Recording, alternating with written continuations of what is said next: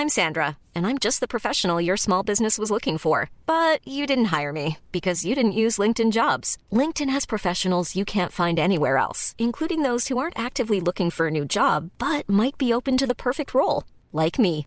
In a given month, over 70% of LinkedIn users don't visit other leading job sites. So if you're not looking on LinkedIn, you'll miss out on great candidates like Sandra. Start hiring professionals like a professional. Post your free job on linkedin.com/people today.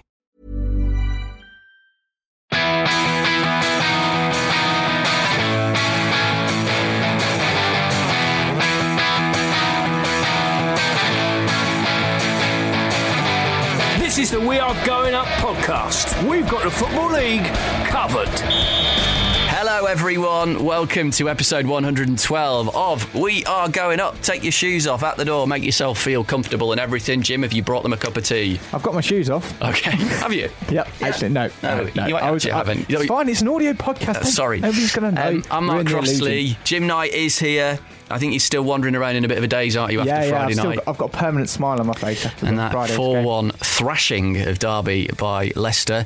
But David Cameron Walker, well, there's a big gap. This is my coat where he would normally be sat. Tried to mock up Dave out of our coats and jackets. He's not here, so I don't know when we're busy now. We're recording this Monday night. I've got a theory, Jim. Yeah, go on. I think he's bagged a freebie. Free work. Blagged his way in. He's blagged his way to the Ballon d'Or. What do you reckon? That's a hell of a blag if he has. Fantastic work. So we're going to give him a ring later. I believe he is going to come on for the weekend review and we'll find out if he's actually at the Ballon d'Or. I've got a feeling the reason isn't going to be quite as exciting as that. Before we get cracking, a quick reminder to head over to audible.co.uk/going-up if you like a free 1-month trial and a free audiobook of your choosing. All thanks to Audible. The offer is still there. And Jim, you've got a couple of books on there that you think are worth a shout. Yeah, Fear and Loathing in La Liga by Sid Lowe is really, really good. And one non-football, but still sporting, that I read a couple of years ago. It was on the William Hill Sports Book of the Year prize for 2012, I think. It's Fibber in the Heat by Miles Jupp, and it's a really good tale. Speaking of blagging your way into stuff, basically blags his way into the press corps for the England-India tests, and follows England round and has kind of chance meetings with Nasser and Geoffrey Boycott and various other kind of cricket personalities. Funny guy, funny book. Get him in the team. Yeah, get him in the team. Definitely worth a look. Can't do any worse.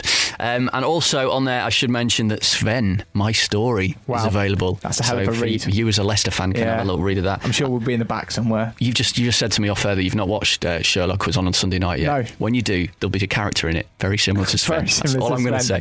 Later in the show then, we're going to be talking about the events of the weekend, including a bit more on Leicester. We'll talk about Charlton and their bloody pitch again, the transfer window, Peterborough imploding, and that Gillingham away kit. Ouch.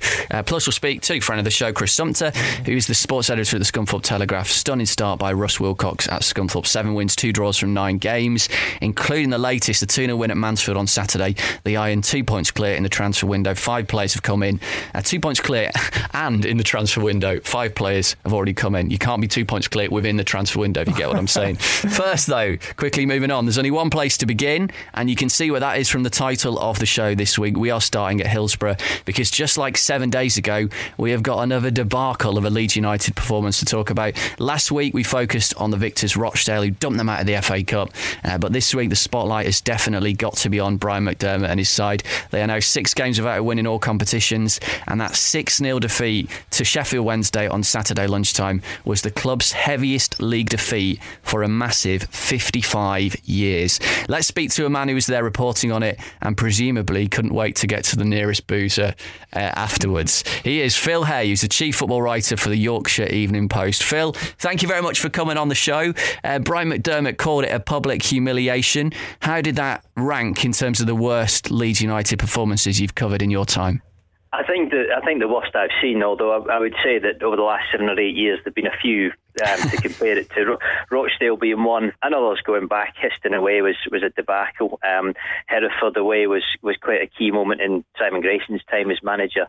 But I think for pure surrender and and also the sort of fear that the scoreline was going to run to 7, 8, 9, 10. I haven't seen anything like that in almost 8 years of doing this job. And to be honest, looking back at the records, neither of the club. I mean, there have only been in almost 100 years of their history, there have only been 3 results worse in terms of the margin of defeat. And that's in amongst some, 4,500 games to fairly sort of rough estimate.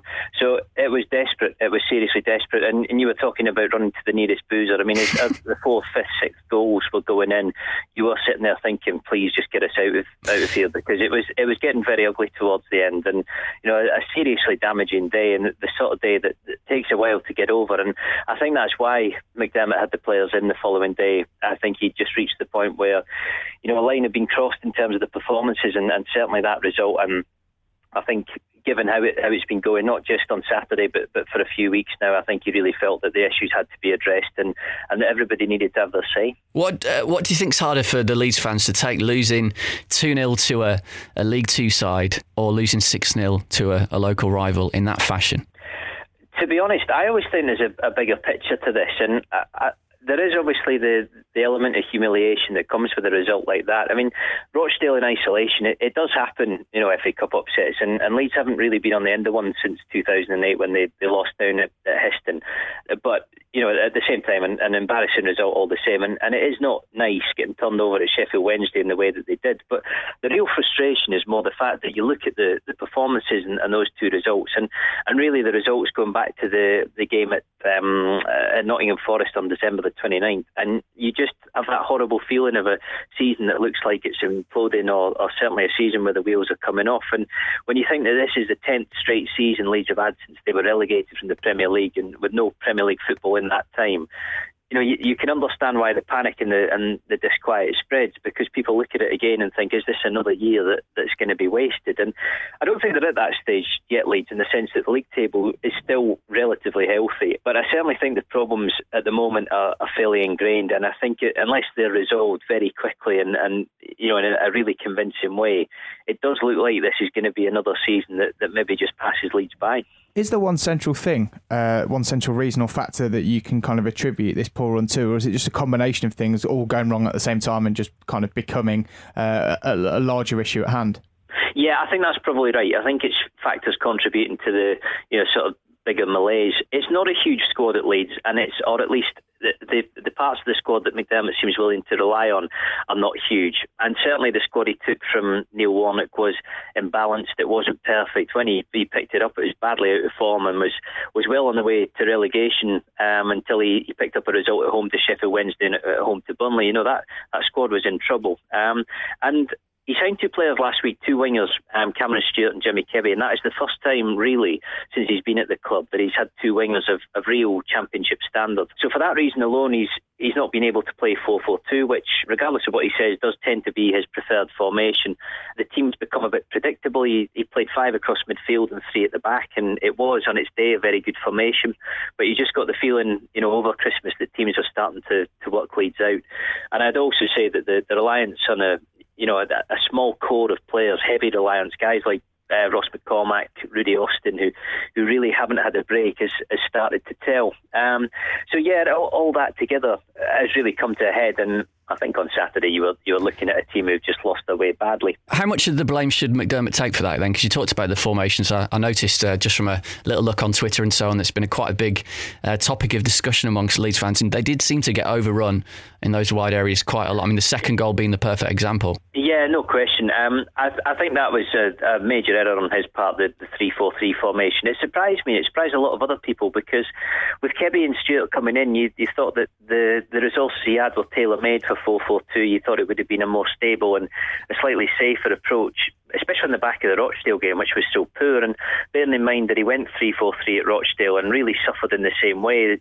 The two wide midfielders never quite sure when they should be hanging back, when they should be bombing on. An awful lot of space for both Wednesday's and Rochdale's wide players to play in, and really a system that both teams seem to find very easy to exploit. I mean, if you're asking me for one reason why I think Leeds are really struggling at the moment, I think more than anything it's the ball retention, and I think in the centre of midfield particularly, they aren't strong enough or dominant enough, and what they're finding is that they're chasing possession an awful lot during games when really it would be far more preferable to be controlling the play, to be dictating possession, to be on the ball for far more than they are, and I think that's having an impact on their fitness and their conditioning. I think a lot of the players look tired, and it does make them susceptible to a result like Saturday, where once Wednesday got on top and started to run riot, you just didn't see any way that Leeds could keep them out and hold them back.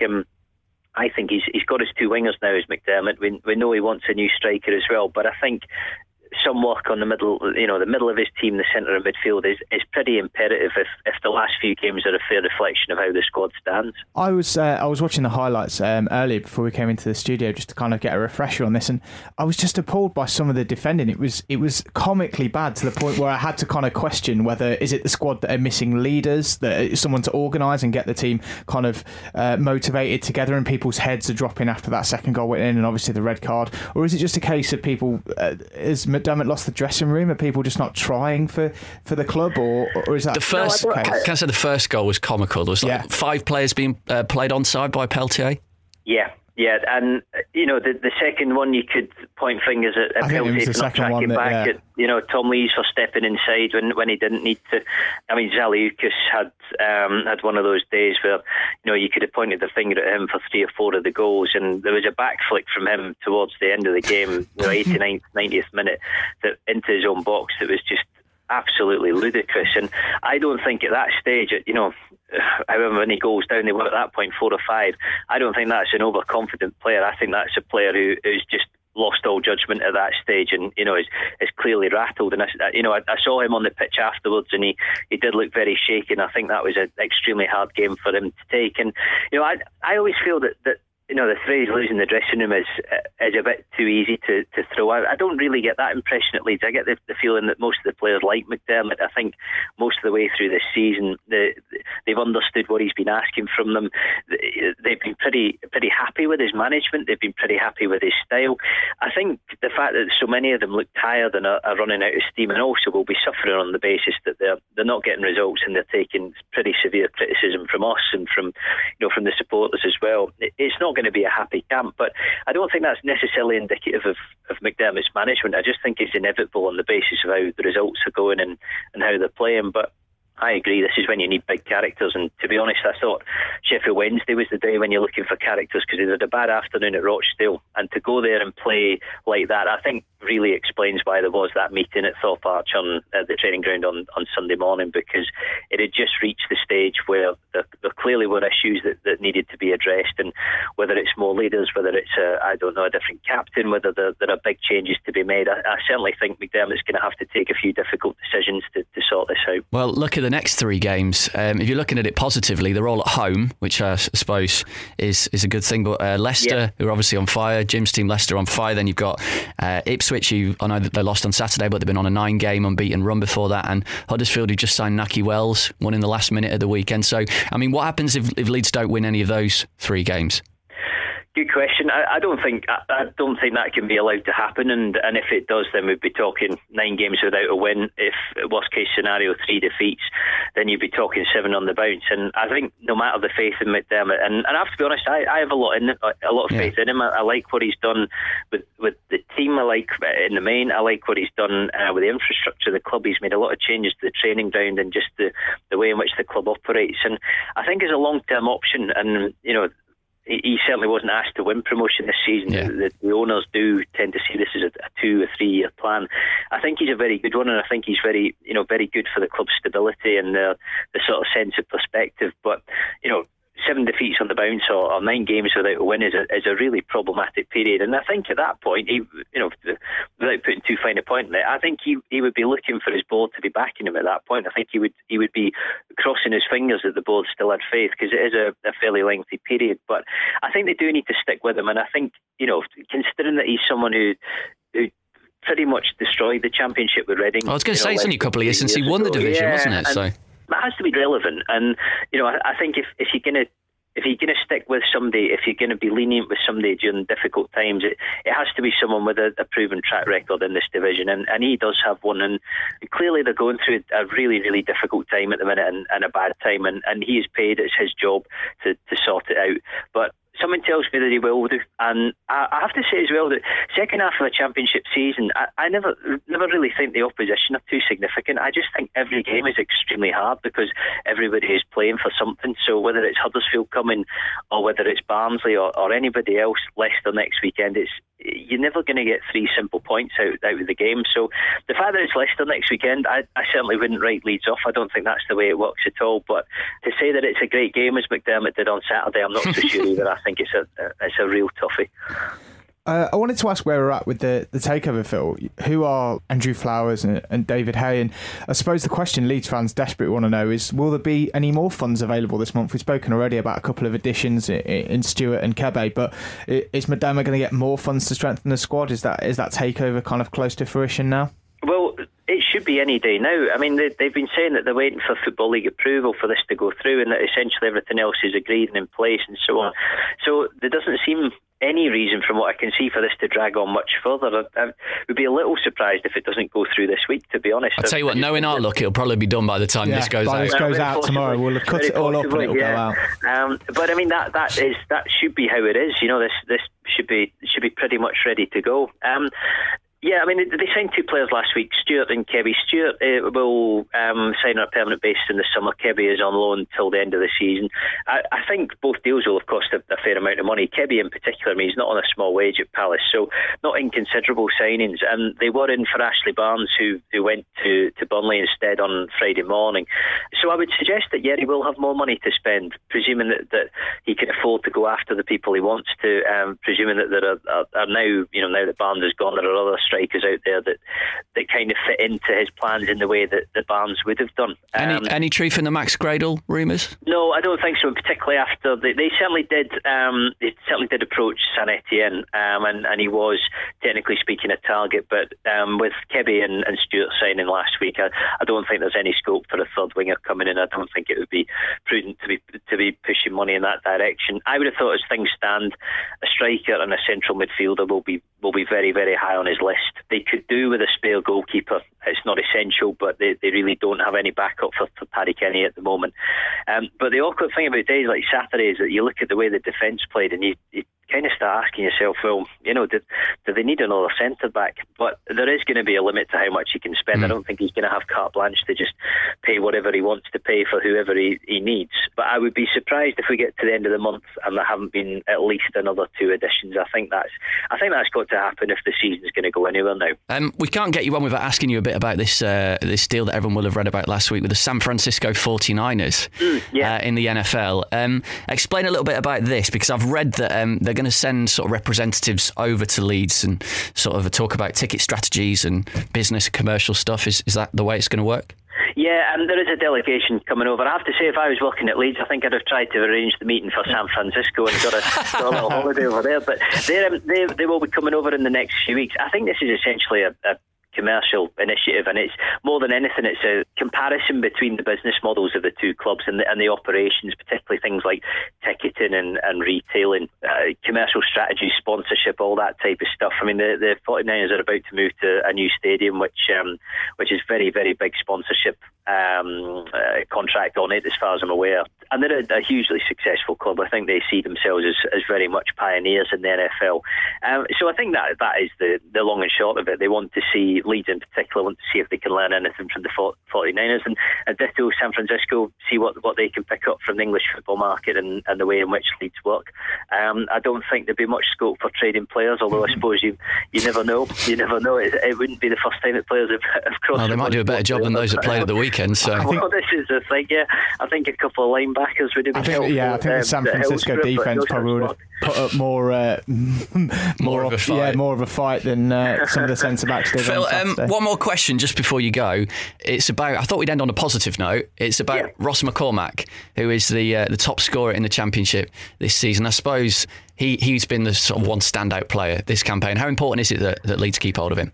Oh, very, and I do think they will. He was very, very close to going actually in the summer, or at least Middlesbrough were really knocking on the door hard, and Leeds nipped that in the bud by giving him a 4-year contract, which I have to say is a really serious commitment to a player at 27. You don't see that much in the Championship these days. The trend in the fashion tends to be for shorter deals, certainly as players creep towards the 30s. But his finishing has been first rate this season, and I think the thing about him is I've obviously watched him at Leeds for 3.5 years now, and I would say that this season is probably the first time that I've really got the impression that he's 100% happy and settled and comfortable in his surroundings. I think he feels like a Leeds United player this season, and I think he feels like the supporters have warmed him, like his own form's kicking in, and that he really is starting to find a niche. Because if you remember his first year here, he was high profile signing by Simon Grayson, and he hardly got a game. I think he scored once or a couple of times in that season, and he was like a bit part player. And I spoke to him when he played in a reserve game towards the end of the season, and he said I'd almost have been better off staying at Cardiff City just to look at this season. And at that stage he was really crossing his fingers and hoping that he was going to be able to get himself properly involved. But yeah, I mean, he's been absolutely superb. They need somebody either to take the pressure off him in terms of goal scoring, or they need to find a forward who can play alongside him and work in a way that's going to keep him in goals for another 2, 3, 4 months this season and beyond.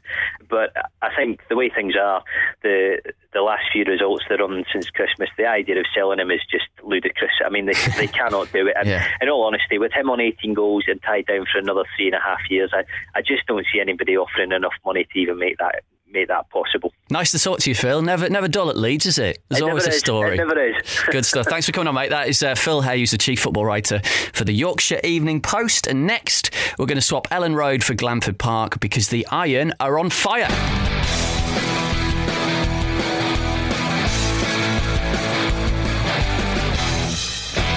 So Mansfield Town 0, Scunthorpe United 2 at the One Call on Saturday, and that's 7 wins and 2 draws, can you believe, in 9 games for the club since they sacked Brian Laws. A charge which has taken them to the top of the League 2 table. In fact, Russ Wilcox yet to taste defeat since taking charge originally as caretaker and now as permanent manager. He's also shown he means business in the transfer market. 5 new faces already, one of them being Paddy Madden, who you'll remember was top scorer with Yeovil in League 1 last season. So it's all good. Let's speak to a man who watches Scunthorpe every single week. We've had him on the show before. It's Chris Sumter from the Scunthorpe Telegraph, the sports editor. Chris, thank you very much for coming on the show. Firstly, tell us a bit about the game on Saturday. I know you said it's difficult to pick out individuals at the moment because the whole team are playing so well, but that first goal on Saturday from Paul Hayes was stunning. Yeah, it was indeed. What a beauty. And 9 minutes into your first game back at a club where you've achieved so much already and got some fantastic memories. It's funny really, but Paul Hayes and sort of Scunthorpe United just seems to work. I don't think anyone can put the finger on why, but elsewhere he's had plenty of spells and it's never quite hit it off the way he has at Scunthorpe. But I mean, looking at the game itself, pretty much indicative of the way things are going for Scunthorpe at the moment. Perhaps a little bit steady out of the blocks. But once they got their noses in front, they were very comfortable and very cool, calm and collected and saw out the game. It's quite a professional performance, really. Withstood quite a few hairy moments. But once they kind of got on top of Mansfield, they never really looked back. So what's Russ Wilcox's secret then? How's he doing this?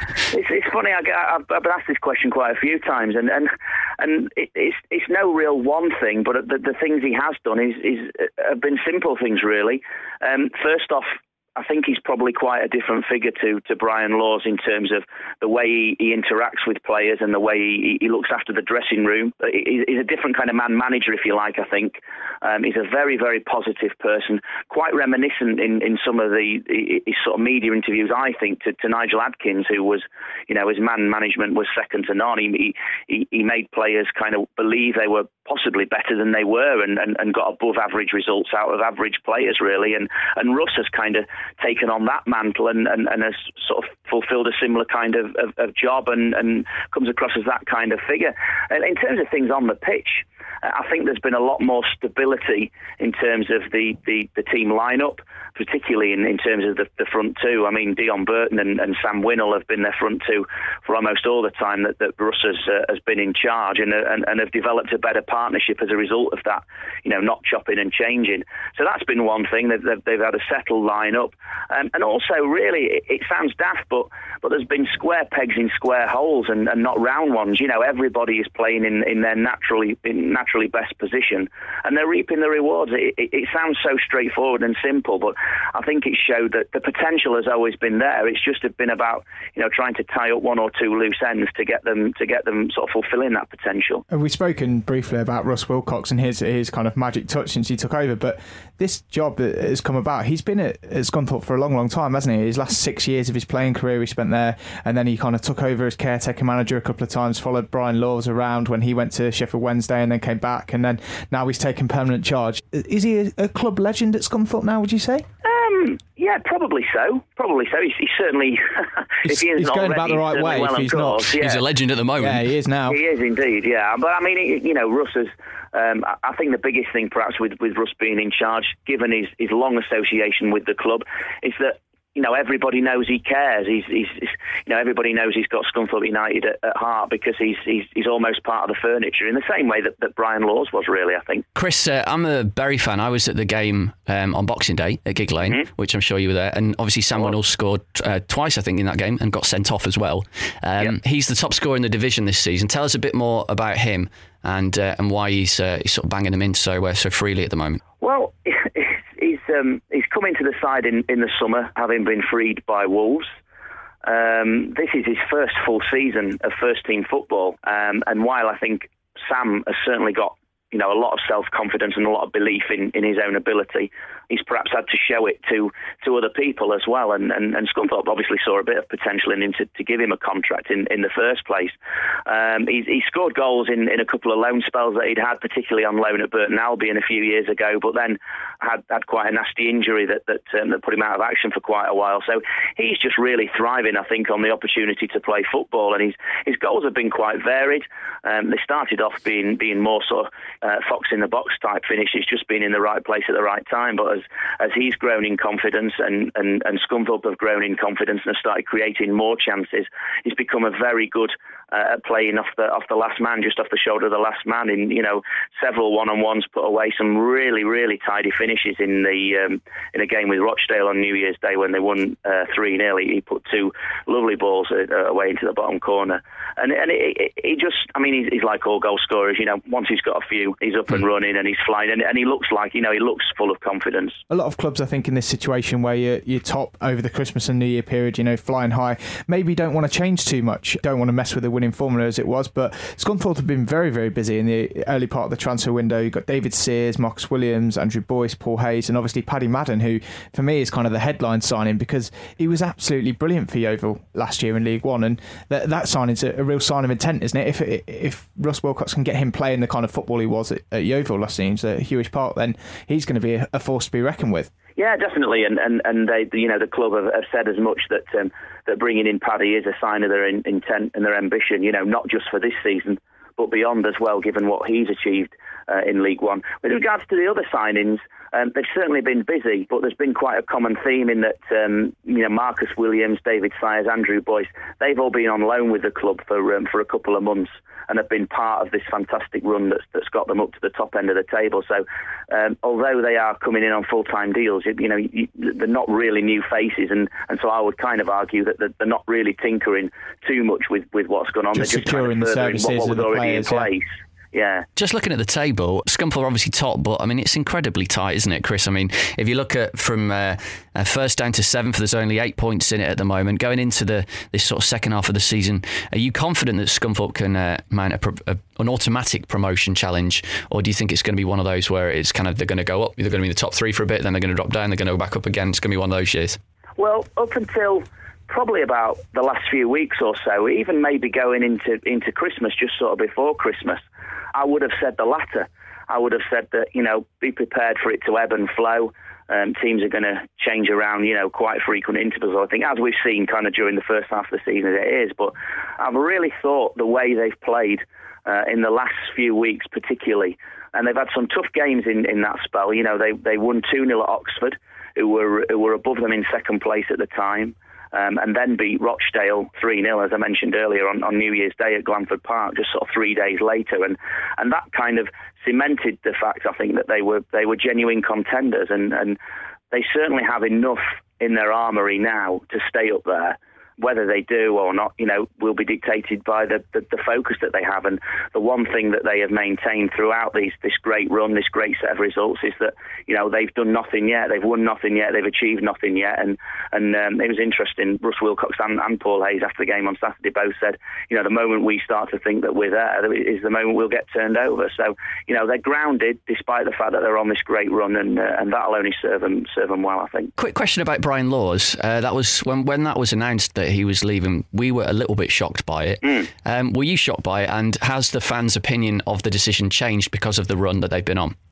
Certainly with the latter, I think it was probably quite a split decision. Some saw it as disappointing, given where the team were in the table.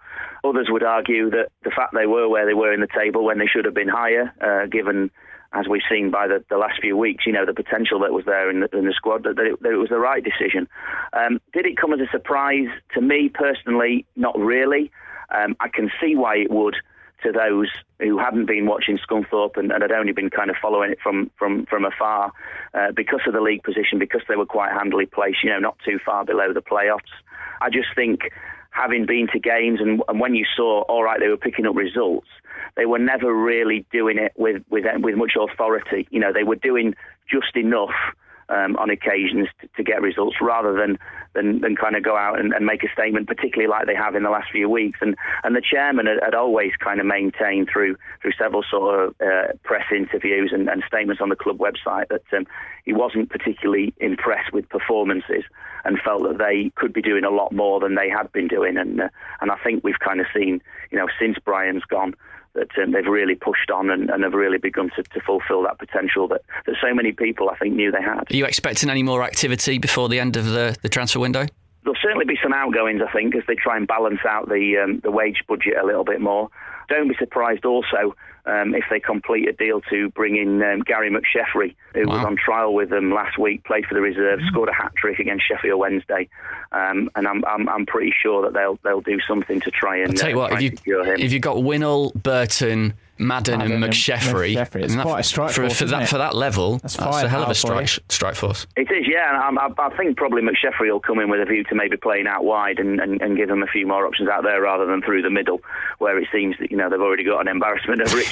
Good stuff. Well, Chris, best of luck for the rest of the season. I imagine you're looking forward to it. Thanks for coming on. Pleasure. We appreciate it. That's Chris Sumter, who is the sports editor at the Scunthorpe Telegraph on We Are Going. Up next, it's time for the return of My Club, everyone's sort of favourite bit of the show, where we give Football League fans 125 seconds to tell us all about their club. Remember, all to celebrate the 125th anniversary of the Football League. And today, the focus is on Tranmere Rovers. This is We Are Going Up, My Club in 125 seconds. Hello, I'm Kenny Orr, and my club is Tranmere Rovers. OK, Kenny, can you remember your first ever trip to Prenton Park? My first trip to Prenton Park was back in 1993. I looked this up today. It was against Sunderland, and we won 4-1, surprisingly. But what I mainly remember was being in the rain for about 90 minutes on an open terrace. So by the end of it, I was pretty soaked. I was going to ask you about Sunderland. Were you there for the infamous cup game against Sunderland? I was, yeah. With the 12 players? Yeah. I was at the kind of like opposite end of the ground, so none of us had a clue what was going on. Then suddenly, my granddad just went, hold on, we've got 11 here. And everybody around us started going... That's right, sorry, it wasn't 12. Yeah, it was, you had a man sent off and and then brought on a player to replace on a sub. Yeah, it was... They worked it out in the end. It was the fourth official got the numbers wrong. Well, nothing changes there, does it? Yeah. And then the referee who actually did that game, where we had him next, we didn't get a decision all night, and we lost 4-0 to Reading. So he made up for it. I was going to ask, who is the worst signing that Tranmere Rovers have made during your time as a fan? Oh, my word, there's so many. I could give you about 20 from this season. probably Kevin Gray, who was a fat centre-back who I think we got from Huddersfield or somebody like that. He looked like something out of a pub team, basically, and kicked anything that got near him. Your favourite Tranmere goal ever? Favourite Tranmere goal ever would be Stuart Barlow against Southampton in the 4-3 comeback in the FA Cup, which was unbelievable. Is the only word I can use, really. So just to bring it back to current day then, are you going to stay up this year? Short answer, no. I don't think we will. Optimistic. We're going through... Yeah, I know, yeah. We're going through too many players, and Ronnie Moore still persisting with 4-4-2, which just is not working. So, unfortunately, I think it's going to be the year we finally go down. Kenny, your 2 minutes is up. Thank you very much. Cheers, lads. My club in 125 seconds. We are going up.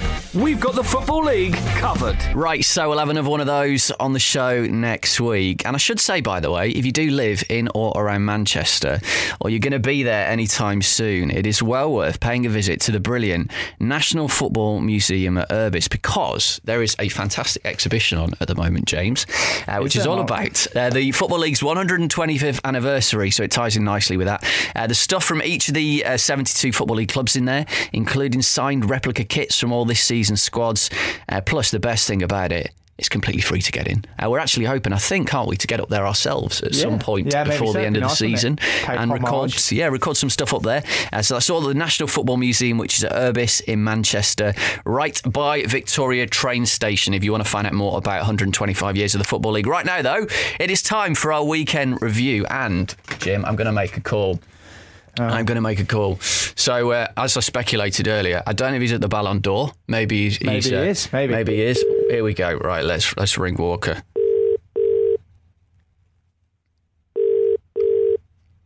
Whenever you're ready, Dave. Just hand him Ronaldo his award. Don't tell me he's not going to pick this up. Hello. Now, Hi. Are you at the Ballon d'Or, mate? Unfortunately, I'm not at the Ballon d'Or, no. I'm about to go and watch The Hobbit. Right, I was going to say... 3D. So we're recording... There's a Lionel Messi joke in there, but we'll gloss over it. Go on, move on. So we're recording the show Monday night, as regulars will know. Why can't you be here? Well, it's a very good reason. It's my dad's birthday. It is your dad's birthday. Oh, well. I thought I'd make an exception. Absolutely. Now, it's brave of you to come on, considering Watford are 14 places and 24 points behind Leicester at this stage of the season, down in 15th. We're going to start with Leicester. Jim, 4-1 victory against Derby on Friday night. 5 wins in a row, 4 points clear, and utterly dominant as well. Yeah, I'm smiling just thinking about it. I can't let my face hurts from smiling so much. No, it was a great game. It was a great performance, and it was dominant, wasn't it, from the word go. Derby had a little bit of possession in the first 10 minutes, but we never really let them settle, which is good. I think we just showed everyone what we're capable of, really, because we can beat good teams like that, and we have got title credentials, hopefully. And some of the link-up play, DC, between Nugent and Vardy was fantastic, wasn't it? Absolutely, yeah, really impressed with Nugent. Vardy, I thought Lloyd Dyer looked a real threat as well. His pace was, Derby just couldn't handle it, could they? But I think, it was both the goals that Nugent and Vardy scored were richly deserved. I mean, we've talked about Vardy a number of times this season, but I think a word for David Nugent, really, because the times when we have spoken about him this year, there's a time when a lot of his goals earlier in the season were from the penalty spot. Talk of Leicester perhaps bringing in another striker in the window, but Nugent, certainly that performance showed that no new striker certainly is needed necessarily. He was excellent. No, absolutely. It was more about, I think, the game showed more about the link-up play between the two of them. It's not all about who scores the goals, because David Nugent set up the Richie Delat goal. Richie Delat's goal, by the way. I don't think I've ever seen him score. I think he scored once for us before. Possibly twice in about 2.5 years. So, yeah, that came completely out of left field. And then the kind of weighted through ball for Jamie Vardy's goal, the fourth one, which was on a plate, and he deserved his man of the match award. Dave hinted at it there. You do seem to get an awful lot of penalties, though, I've got to say. I think we do. I think it's down to two players. It's down to, I think probably 90% of them have been fouls on Jamie Vardy and fouls on Lloyd Dyer. The two of them are quick, and I personally think Dyer's the quickest in the league. I'm not sure if there's another player as quick as let us know. Over 30 yards. If there is, then let me know, because I'd be interested to know. About this a lot of times before. I mean, you always get this thing coming up of, how fast is this player, how fast is that player? This player can do 100 metres in 10.5 seconds or whatever. They should do a race. They should, like the mascot race, but with wingers. Exactly, yeah. Absolutely. And DC, Steve McLaren said it was a bit of a reality check for Derby, that. Absolutely. I mean, they were absolutely flying, but they've been sort of lessened there, and I don't know whether it was just players having an off day or just simply that Leicester were just too good for them on the night. I think Derby, in the great scheme of things, it might not be a bad thing, for them to actually, you don't want to lose to your promotion rivals, obviously, but trying to take some positives out of defeat, if they can use it psychologically to kind of keep themselves grounded and come back stronger again. And as we've said a number of times before, the mark of promotion contenders is how they react to defeats like this. So McLaren will be looking for a big reaction in the next game. Absolutely. OK, right, let's move on to Burnley then. 2-1 winner Yeovil. Danny Ings with another absolute worldie. And speaking about Leicester having goals in them, 33 between Ings and Vokes already, Ings. Jim. Oh, sorry, go on, Dave. #Vings. Yes, absolutely. And they've brought in Ashley Barnes as well, who isn't bad for a third striker from Brighton. No, he's another one of those players that I think has sort of got on with it, gone on sort of under the radar a little bit over the last few years, but steadily improved down at Brighton, stepped in when Ulloa was injured for a good few months this season and carried the workload. And that's a good signing, I think, from Brighton. I don't think he would have, cost an exorbitant amount of money, but he's someone that can come in and contribute and add to the group of players that Burnley have got. I think he's very much in the mould of a lot of the players that they signed in the summer. Unspectacular, not a household name, but he's going to contribute to Burnley, and it's a sort of signing that a club in Burnley's position is going to strengthen them, and they are obviously prepared to back Sean Dyche and really give him the opportunity to capitalise on this unexpectedly good season. But Barnes is going to have to work hard to get into the team, really, isn't he? Definitely. And Jim, if you just look at the table, it was quite an interesting weekend because below Leicester and Burnley, there were wins for QPR, very impressive win away at Ipswich. Blackburn won, Wigan won, Reading won, Brighton won. It's all nicely hotting up. Yeah, it certainly is. It's kind of disappointing when you get that big win on a Friday night and you think, right, we've set the bar now, and then obviously the elation with the win in itself, and then you see all the W's coming down the league in terms of QPR, as you said, and Burnley and Brighton. Forest got another decent result as well. Wigan, as you say, going to be right up there. So it's going to be very, very tight, and we are only 4 points. Yeah, can I say, by the way, great goal by Nico Kranjčar for a QPR. There was a brilliant goalmouth scramble in that game. There was. We've had a hell of a lot of them at the moment. Not quite as good as Kidderminster Peterborough. No. It was a higher quality of goalmouth scramble, if you like, fitting of the occasion. FIFA have got the Pushcast Award. Yeah. It's been awarded tonight. Goalmouth Scramble of the year. We need who's the player that can embody the goalmouth scramble of the year? I don't know. I've just seen someone tweet a picture of Ashley Young winning the Ballon d'Or, which I quite liked. No. That's been going around. Goalmouth Scramble's the next one. Sorry? Leave Ashley Young alone. Right, okay. Right, let's talk a bit about Sheffield Wednesday. I've obviously covered that game from a Leeds perspective a lot on the show, but we should mention it from a Stuart Gray's position because DC, when you're trying to get a full-time job, to beat Leeds 6-0 in that fashion could be the result which seals it for him with Milan Mandaric. Yeah, and you have to wonder, what more can he do, really, to get the job? He's the perennial caretaker, isn't he? He didn't really give anything away after the game again when pressed on it, but I also sort of cynically wonder whether Milan Mandaric is sitting up there going, oh, Christ. He's got a big name lined up, and now he's going to have to appoint Stuart Gray because he tanked Leeds 6-0. Would you? But a fantastic performance, and he can't do any more. He beat your local rivals, one of your local rivals, 6-0 in that game. It was a thrashing. I mean, it could have been more than 6, really, couldn't it? They played excellently well. So I don't know why you wouldn't want to mess with something that's clearly going quite well at the moment. DC, it's that time of the week on the show where we need to talk about the pitch at the Valley. It's becoming a bit of a routine, this. Charlton Barnsley called off at 1 o'clock on Saturday. Really poor. And it wasn't even raining on Saturday. It was a glorious lovely, wasn't day in London. And apparently, after speaking I've spoken to quite a few Charlton fans on Twitter after that was announced, and said that there was a bubble over the pitch all week to try and keep it dry and to dry it out, but they still couldn't get it playable. They have already said that the next game will be on, but I wonder whether they may regret that. Which is Tuesday night against Oxford, which they've already tried to play twice, the cup game. So that's, 3 games now postponed, and the one against Doncaster, which was abandoned halfway through. I don't think it's unfair to ask the question about should there be any penalties. Yeah, that's what I was thinking. I don't know off the top of my head what the kind of record is for amount of postponements on a pitch in a season. Obviously, they can't control the weather. That's fine. But what's going on? I'm coming to take you away, DC. Fine. They can't control the weather, but they can control the maintenance of their own pitch. And it's been raining solidly in most parts of the country for about the last month, hasn't it? And there's not been that many postponements. Certainly not at Championship level. This is a club that was in the Premier League for a very long time. So you'd expect that they, get those sort of things sorted out and dealt with, so they're not a problem. And it's not good. It's not good for Charlton themselves, not good for the opponent. So a bad situation they need to rectify. Well, the penalty for them obviously is going to come in the fact that they have to play so many games in such a short period of time in the next few months. It's going to be a crammed end to the season as it is without adding an extra 4 games in. Yeah, and you've got to feel sorry most of all for the Barnsley fans who are probably down in London by that point. Well, you would hope so. Well, they're getting, I know that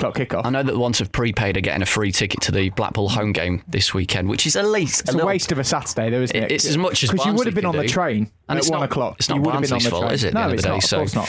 They've done their best. Right down into League One then. Mark Warburton has managed 6 games as a manager in his career, and he's got a 100% record.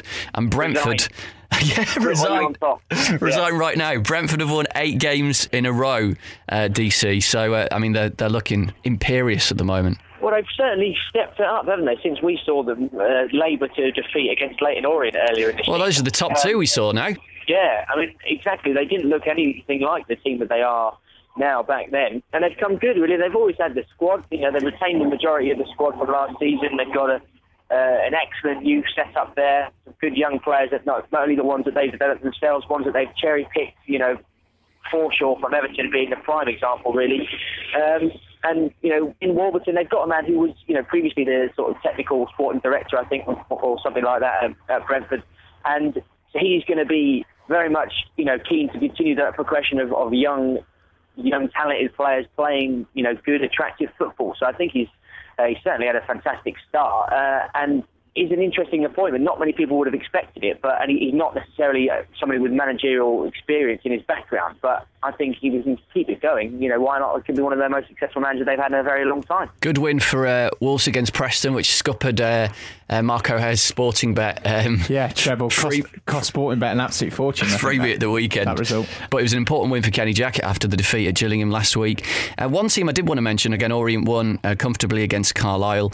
Swindon, who were imperious at home, beat Peterborough. Now, this is interesting, Jim, because Peterborough, their season is imploding at the moment. On an absolute They're an absolute shambles. I think that's 4 defeats in a row, and there was Lee Tomlin sent off, and Darren Ferguson. Such a stupid red card as well. Darren Ferguson said he's not going to let him leave the club now, even if they were going to accept the Celtic offer anyway. They're going back to the Peterborough of old, where they used to concede so many goals so regularly, but at least then they had in likes of Craig and Kel Smith and George Boyd and Aaron McLean scoring 4 or 5 goals a game, but now you just conceding 2 or 3 and not getting. They're only just in the playoff places, I think, DC, at the moment. Yeah, really bad. I saw John Verrill, who we've had on a number of times talk about Peterborough, haven't we? He was absolutely outraged at the kind of stuff that was coming out from the club. You still got Darren McAntony saying they're still going to get promoted, but the automatic promotion spots look a long way off, look a big arse for Peterborough. It's going to take a real solid run of form for them to get back into that picture. And we're only just over halfway through the season, which, if you think about the way that they ended last season, they only went down on the last day. The form, because they lost the first 6 or 7 games last season, so that was where the damage was done. But the rest of the season, they're basically a mid-table championship club in terms of their form. And they haven't really, they've basically got most of the same players that they had last year. So to be this far off the automatic promotion picture, to fall so rapidly, because when they were, the first few months, it was all going okay, but they've fallen off the face of a cliff, really. Absolutely. It's not good, and the Peterborough fans are not happy at the moment. And that Niall Ranger goal in that game was interesting, by the way, because he was nearly booted out of another club. He certainly was. Because he hadn't been showing up for training. He just fancied a lion, I think. He did. The coach it was put to the players, wasn't it? And they sort of elected to let him stay. It's ridiculous, though, really. This is a boy. I remember watching his debut. His debut, actually, was against Leicester, Jim, at St James's Park, in the Championship, when Newcastle won the title that year. I remember watching it on a Monday night, and the commentators make a big fanfare of this guy, Niall Ranger, who'd come on, making his debut, teenager, local lad, through the academy. He'd scored loads of goals in the youth team. I used to watch him score. You're finding a few goals on YouTube, some spectacular goals that he scored, and he had, all the talent there at his feet to go on and make an impression, but obviously he's got such problems in terms of discipline and towing the line and being a professional. If you look on his Wikipedia, there's like a little section about his football, and 90% of the page is about his life. His private life. It's a real shame, because you just wonder whether or not he's going to be able to actually knuckle down and make a genuine career out of it, because he's been given chance after chance after chance, and I guess it proves, like we've, has been said with many cases when people do bad things off the pitch, ultimately your ability to score goals and be a good footballer does always ring true at the end of the day, and people will take chances on you and give you opportunities to play. You can debate the rights or wrongs of that, but this guy's really in danger of throwing away what could be a spectacular career. I mean, he's thrown away probably already an opportunity perhaps to be a Premier League footballer.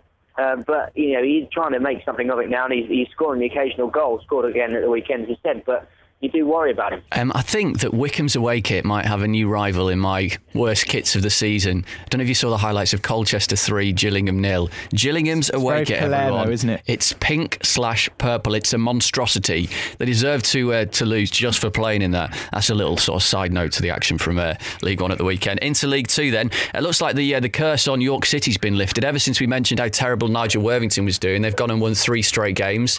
The latest away at Northampton at the weekend to give them a bit more breathing space down the bottom. In fact, they're up to 14th now. But if you look at the top, DC, as ever, it's titled there. We've obviously talked about Scunthorpe a lot on the show earlier when we spoke to Chris. But up there, Chesterfield 1 and 5 of the top 6 won. Burton are now 11 games unbeaten. It's still very, very tight. Yeah, who's the only one of the top 6 who didn't win? The only one of the top 6 who didn't win were... Hang on, let me get the tape. I can tell you. Hang on. Oxford. It was Oxford, yes. Portsmouth. That's right. And they were the team that I had.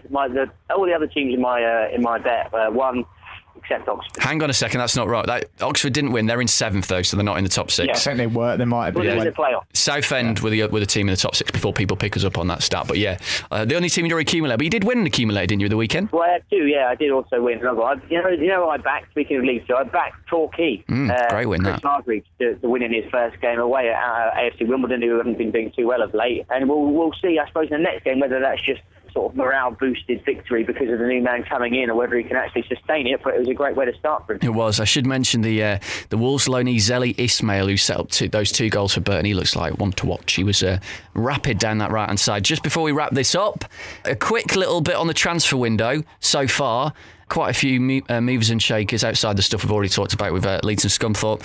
Leon Clark handed in a transfer request at Coventry, Jim. Yeah, I mean, This is something that I thought might happen before the start of the season, in that a lot of their more established players might want to go elsewhere, because at the time I think the club weren't going to be able to guarantee to pay their wages and things like that. There was all kinds of financial question marks over the club, but he has been in incredible form. He has scored a shed load of goals the first half of the season, and perhaps he thinks now is the time to grasp maybe a move to the Championship and see if he can score goals at DC, a league higher. I don't know if you know more about this, but the rumour was Wolves. Apparently they're his hometown club. Yes, they are. It's where he started off 10 years or so ago now, maybe something around that. And I saw a few Wolves fans debating this, whether, I think the Wolves fan casted a poll on Twitter and asking whether they would have him back, because I don't think he's the most loved of players for various reasons. That all the clubs he's been to, he's obviously had the big bust up with the Canio's the reason that he'll kind of be most notable for, other than his goal scoring exploits. But he has shown something in spells at most of his clubs, that he has got the ability to score goals, as he's doing so at Coventry. So there's something there to work with, and maybe it's finding the right manager who can get it out of him. And Kenny Jackett perhaps could be that one, but I don't know whether Wolves need him. And Wolves have been linked with a lot of players at the moment. They were in for Nahki Wells before he went to Huddersfield. I think they've been linked with Callum McGregor, the young lad who's on loan at Notts County from Celtic. And they've certainly got resources there to strengthen the squad, but they've already got a pretty impressive squad, haven't they? You mentioned Nahki Wells, so Jim, that was the one I was going to come to. That's the main deal that's been done so far. Last-minute winner on his debut for Huddersfield against start, isn't it? He doesn't have to move house, probably. No. He's gone up a division. Yep. But to a lot of people, that would be... I'm quite surprised the team sort of higher, with no disrespect to Huddersfield, didn't go for him. Maybe it is more of a local issue than we give it credit for. I mean, a lot of times footballers move around the country and around Europe, to find the football that's right for them, but maybe this played a big part in it. Huddersfield are going well. They could be outsiders for the playoffs as well. It's a strange one, as you said, in terms of, I think a lot of the bigger clubs, in inverted commas, forgive me Huddersfield fans, but a lot of clubs with a bigger profile were in for him. But maybe that is where he feels he's best to progress his career, and maybe he'll get more first team football there, rather than Jack Butland, who moved to Stoke and had a loan spell at Barnsley that didn't go quite too well, and now he's having to play because 2 goalkeepers are injured. Maybe he feels he gets a first team spot there more regularly. DC, did that surprise you? Yeah, well, I don't know. Not really. I think he not too long ago, this guy's playing, in League Two, so he has come a long way in a short space of time. And there are some people who believe he'll be a Premiership footballer one day, whether that'll be with Huddersfield or not, we'll see. But I think it's a good signing for Huddersfield, and I don't think it's the worst move for Nahki Wells. When James Vaughan gets back fit again, that's a good strike partner he can be playing with. I think Huddersfield are a club that are slowly moving in the right direction. Mark Robins is doing a decent job there. They seem to have quite a good setup off the pitch. It's similar to Burnley. They do remind me of Burnley in some respects, and I wouldn't be totally surprised whether next season, with Vaughan and Wells up front and maybe a few more additions in the summer, whether they could be next season's Burnley, perhaps, who a surprise promotion contender. Not a bad shout. Right, we're going to leave you to it, mate. Enjoy the film. Okay. I'll see you next week. So what is it? It's The Hobbit, did you say? The Hobbit, yeah. I've not seen part 2 yet. I enjoyed part 1, though. It's supposed to be better than the first one. All right, okay. So I'll let you know. Okay, mate. Bye. See ya. He's gone. Right, before we go any further, before we go, a quick fantasy football update. Yeah, I've been having a look, and no surprise to see Garen Mackay's Resign or Die still at the top of the league. Resign or Die romping it. Slackers FC are about 35 points behind. Oh, who's that? That is Jim Stewart Evans. Okay. So if he could up his game a little bit and potentially give us a battle for first place. Wooden Spoon? Who's got the Wooden Spoon at the moment? Spoon. Scroll down, keep scrolling. Let's hope it's one of us. Sonny Morel. Oh, Sonny, he's only getting about 10 points a week, so I don't know who he's got in there. Probably some players who don't really play for their teams anymore. I'm trying to think who my top scorer was in the Championship season. Can't remember. Is it Jordan Rhodes? That's not actually too bad. I did have Rennie Howe, by the way, in League Two, who's just been sold. So that's going well. Good work, maybe. And who's the highest ranking out of us? The highest ranking out of us. Is it you? No, it's not me. Okay. I've been slacking. I believe it is Carl in 20 seconds. Then it's you. Oh, hello. 27th. I've changed my team since about September. I'm in 32nd, and then I don't know, my mouse is going to run out if I have to scroll down far enough to find Dave. I don't know where he is. So if you are in our league, come on, get your act together. There's still the silverware up for grabs, or sort of Champions League places, because you ain't going to catch Resign or Die, are you? But get on there, fantasy dash football league, whatever. Put it into Google. It's a really difficult URL. Sort it out. We can never remember it. Sort it out. Right, that's it for this week's show. Thanks to all our guests, as ever. Thank you, Jim. Yeah, thanks. I'd be interested to see what happens at Leeds at the weekend. We've set ourselves up for a fall now. We've previewed how bad Leeds have been, and then I've said how wax lyrical about Leicester, and then we're going to get pumped. Get your money on that on your Acker. The Twitter is @Wagyu Podcast. The SoundCloud page is soundcloud.com/Wagyu Podcast. You can rate and review us on iTunes, and there's some new blogs which have gone up as well, which are well worth a read if you go to wearegoingup.co.uk. Enjoy your week, everyone. We'll be back in, a week's time, surprisingly. This is the We Are Going Up podcast. We've got the Football League covered.